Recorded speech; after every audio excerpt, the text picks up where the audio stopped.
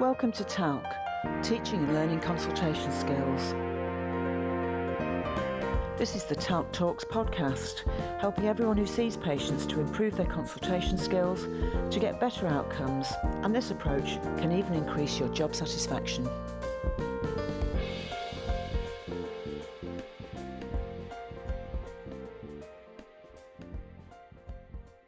This podcast is part of a series where we're talking about why and how consultation skills promote better and safer care, focusing on each module in turn. Effective consultation skills have been repeatedly shown to contribute to safer, more accurate and more patient-centred interactions. Clinicians who consult skillfully make fewer errors, and they also deliver care of better quality, which in turn means they conform to the expectations of regulatory bodies such as the GMC or the NMC. So in each of these "How do these consultation skills promote better and safer care" chapters, there are two examples. One is of a patient with a bad sore throat, and the second is a patient who says, "I would like some sleeping pills." These very common scenarios need accurate clinical assessment, and an effective therapeutic relationship must also be created for the right care to be offered, in line with each patient's specific needs. However, such consultations can run into problems if the right consultation skills are not used. This could include conflicts, for example, if the clinician and the patient disagree about the treatment or the investigations. Safety incidents can arise if important clinical information is missed because of poor information gathering skills. Sometimes good treatment plans go wrong or fail completely if the patient's own point of view and their own needs are not properly understood, because this means patients don't carry out plans. In some worst-case scenarios, clinicians can be subject to complaints if things go wrong or if the patient is unhappy with how the consultation went. Many of these adverse things can be completely prevented if the right skills are used in the right way at the right time. Every part of the consultation offers opportunities for curiosity and inquiry, using effective listening skills to improve the information available to the clinician, and that helps to ensure that care is fully personalised to the needs of the individual patient. By exploring these two clinical situations in detail, each chapter will demonstrate the benefits of the relevant skills very clearly.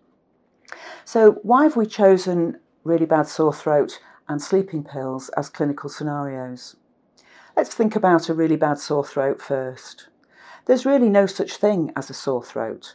There's always a patient present who has the sore throat, and for them the sore throat is only one aspect of their whole problem. Clinicians need to be able to maintain an open mind about what any particular patient's sore throat is really all about, and avoid jumping to conclusions early on.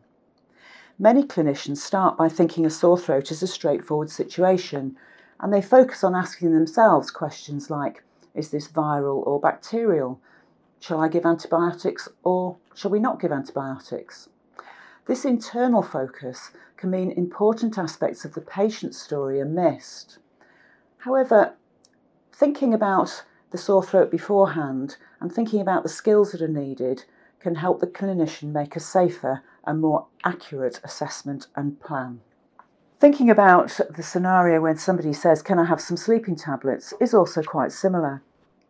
Patients who are disturbed, stressed or distressed may sometimes introduce their quite complicated problem with a seemingly simple request, such as, "Can I have some sleeping tablets?" Just as there is no such thing as a sore throat, there's no single answer to the question of whether a patient will benefit from sleeping tablets. Successful and safe consulting in this situation means that the clinician must be able to use the generalist skill of placing the patient's problem within their own specific context.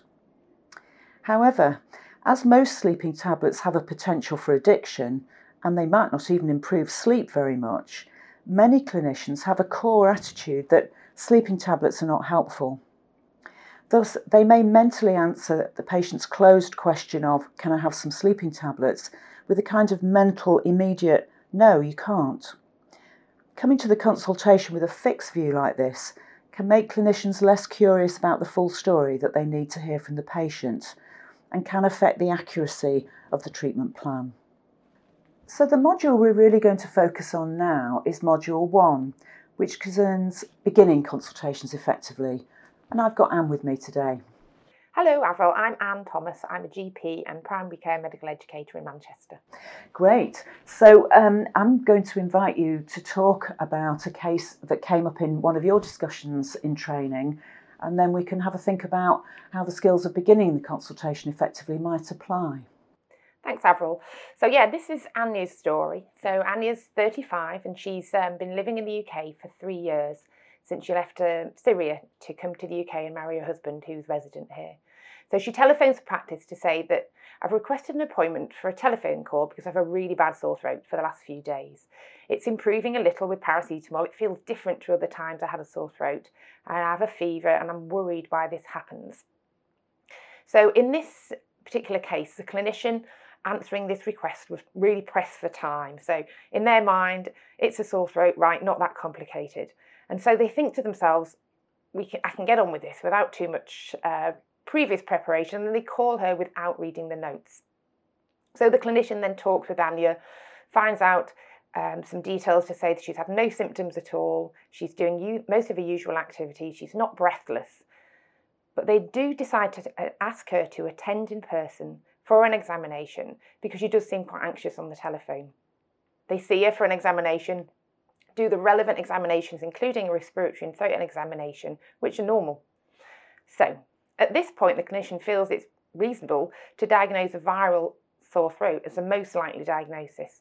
They think to prescribe some continued paracetamol, and the safety netting they offer is a review to say if things don't improve, then get in touch. And then they embark on an explanation of this and they tell Anya she doesn't need antibiotics. So on the face of that seems pretty reasonable clinical assessment. There don't seem any symptoms or examination findings to worry about.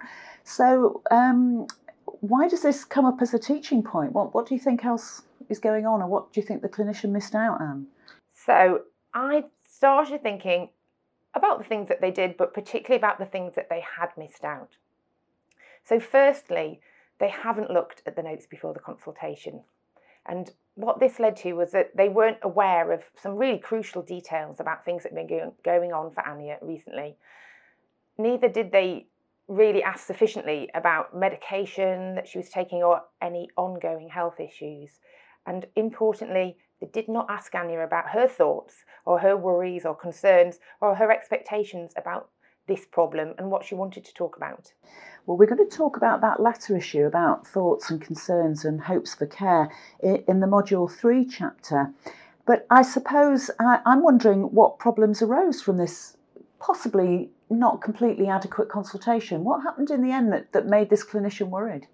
So for Anya, there had been other things going on for her, and because the clinician hadn't read the notes carefully beforehand, they didn't notice that a previous consultation actually was recorded with the problem title, hyperthyroid. They didn't see that actually there were some letters recently sent from endocrinology saying thyrotoxicosis and that she'd been started on carbimazole. So as we know, sore throat can be the first signs of a neutropenia caused or agranulocytosis, which we know is a side effect of carbimazole, is something that we are usually aware of and look out for carefully. In this situation, actually, Anya needed to stop that drug and have an urgent blood count. And unfortunately, the failure to know about this and the failure to do this exposed Anya to an episode of neutropenia. And actually, she ended up having a hospital admission with sepsis. Right, so that's a very adverse outcome from simply failing to prepare by looking at the notes properly beforehand. Does this mean you have to ask every patient with a sore throat if they're hypothyroid on carbimazole, Anne? No, obviously not.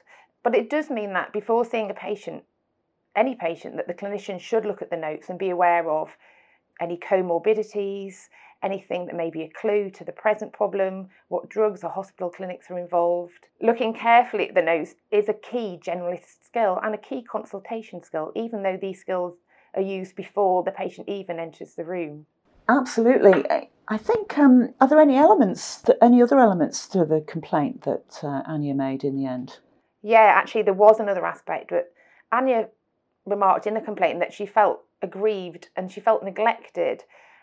And what she remarked upon was that she really felt that she hadn't been taken seriously, and that she perceived that that was because she was she used the word foreigner to say that she didn't feel that she was given the respect that she deserved, and that was part of her formal complaint. Well, it's interesting to think about that, because that refers to another skill that's involved in beginning consultations effectively, which is about establishing a proper rapport with the patient right at the beginning and showing them that you're interested and concerned about their problem, and that you see them as an individual, not just another sore throat kind of thing.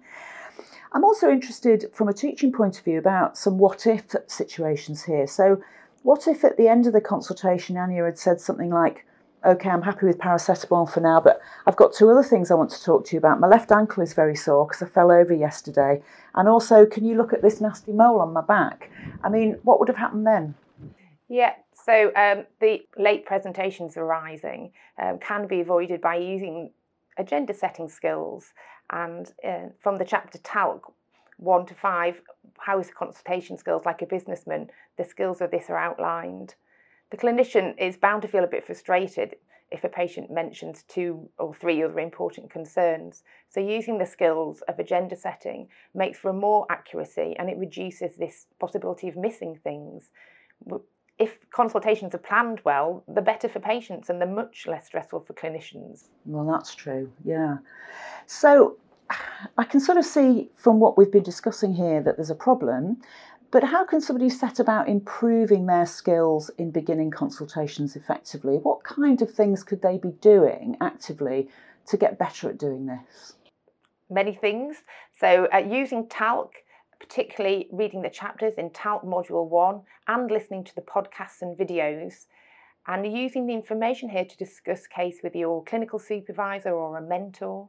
In addition, taking an opportunity to assess your own consultations and then seeking to get some objective feedback from a colleague or a supervisor. And then really looking carefully to see if skills are missing, practice them in a skills rehearsal, using scenarios from your practice, or there's some examples in Talc Module 1, before then going and using the skills that you've developed and really practicing with real patients until they become an automatic thing for you. Right, so there's a combination here of reading and learning, getting some feedback, and then actually practicing the skills kind of away from patients really before you try them on real patients. And that makes like a less stressful way of doing it, I guess, than plunging straight in with real patients. I think one of the other things that helps is this what-if scenario. We did that when I said, what if Anya suddenly mentions 2 other problems? Because thinking ahead about what would happen if there were relevant comorbidities or other factors that could change the management of a patient with a bad sore throat can just mean you're a little bit better prepared when somebody throws a bit of a curveball, like saying, I'm going abroad tomorrow, or somebody who doesn't speak English, or whatever the problem is. So Avril, are you able to tell me about a case that concerns sleeping tablets? Yeah, this is a really interesting one, actually. It's about Bob.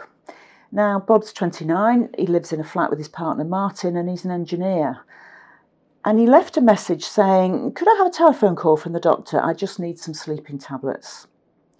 So the clinician who told me about this did feel a bit wary about this request, but as it's pretty busy, they thought they'd just make the call to Bob and get on with it.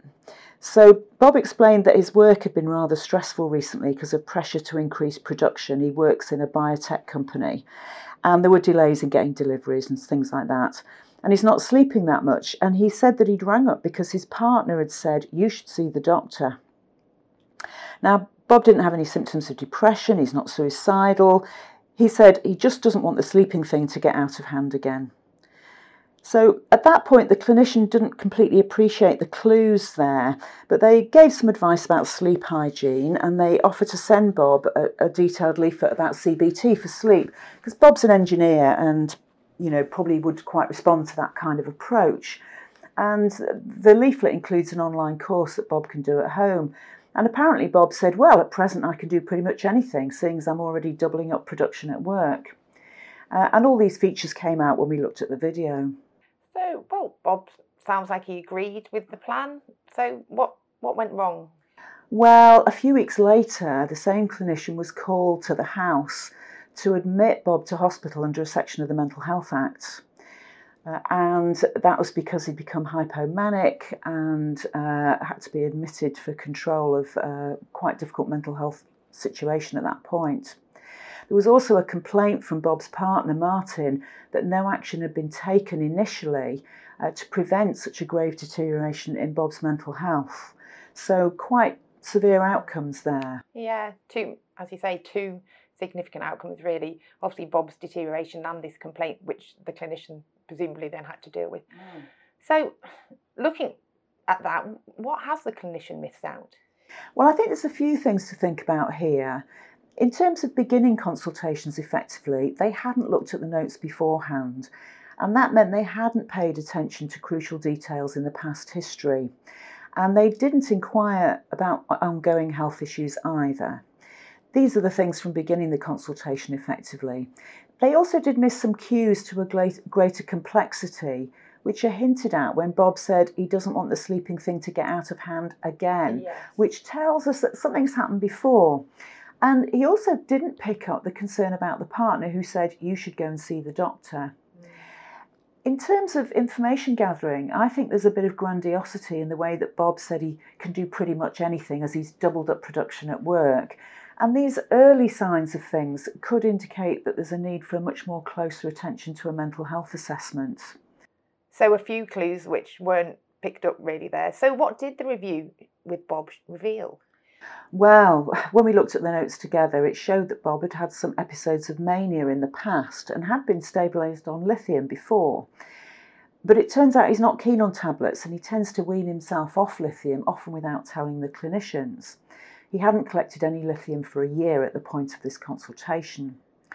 And in the past, his manic episodes have been triggered by two things, either recreational drug use or by overtiredness and not sleeping.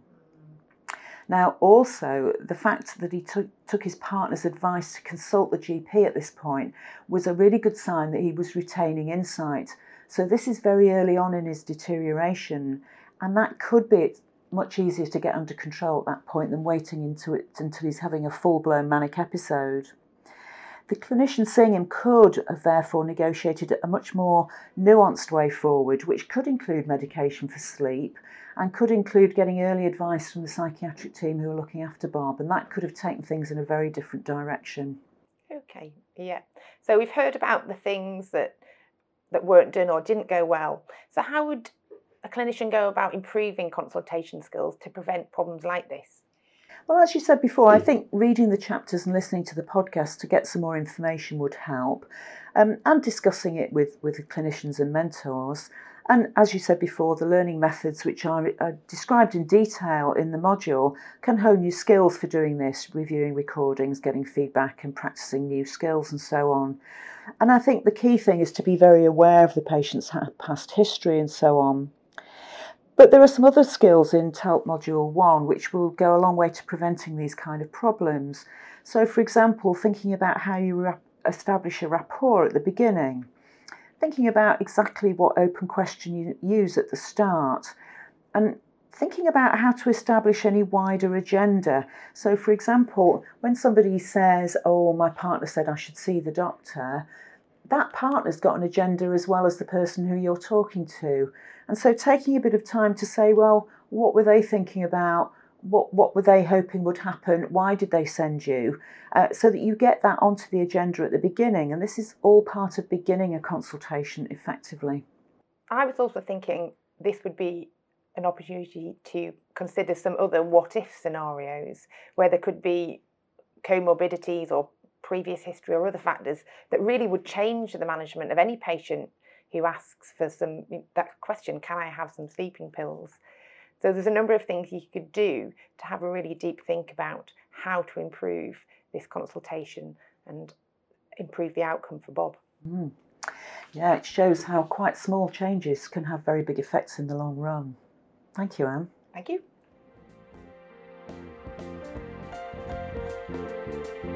This podcast was brought to you by NHS professional educators, making training available to all.